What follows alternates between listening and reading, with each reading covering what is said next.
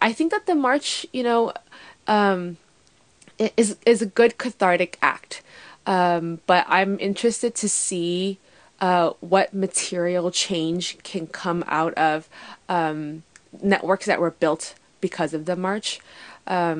Like if this will sustain, and if the people who showed up in Washington or the people who showed up in other marches across the country are willing to show up for things that don't center just gender, or don't center pink hats.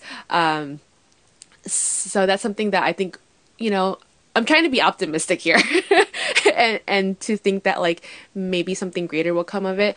But I definitely also identify with like people feeling burned, by like not feeling true solidarity.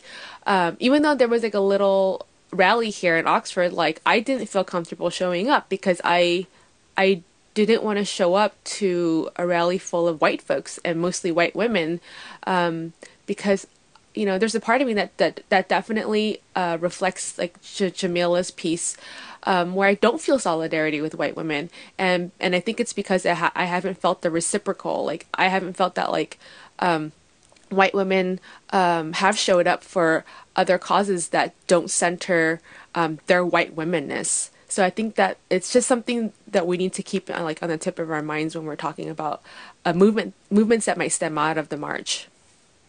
Yeah, there's this photo going around of someone holding a sign. I don't know if it was in DC or a sister march, but a sign that says, "So I'll see all of you nice white women at the next Black Lives Matter march," right?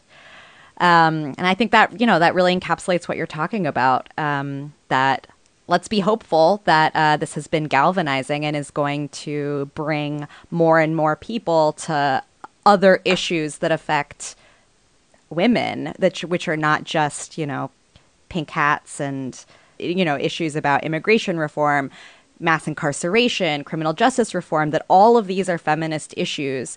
And you have to have, you have to put your foot in all of those fights if you're going to say, if you're going to really show up for women.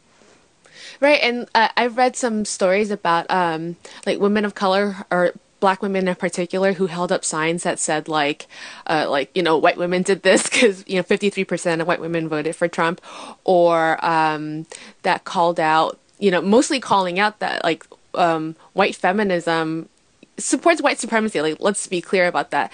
And that while they were marching, they got like dirty looks from other marchers, or like they got very pointed questions about like, why are you doing this? Like this march isn't about that. So that really points to the problem of like a movement like this, is that like, what do you mean it's not about that? Like, I think that fundamentally, this really points out to the fact that like there needs to be a basic understanding that all of our oppressions are intertwined.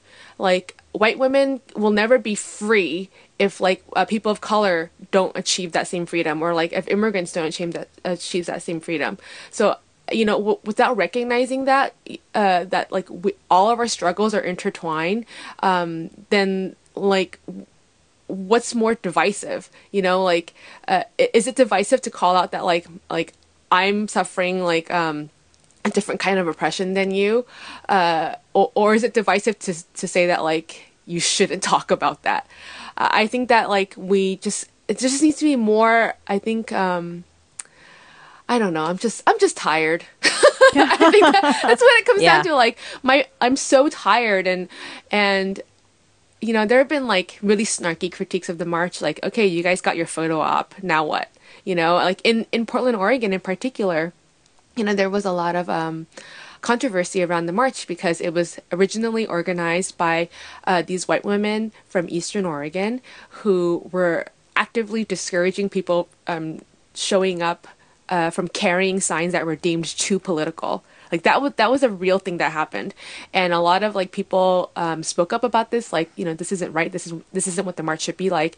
And some people of color showed up to take over leadership of the march.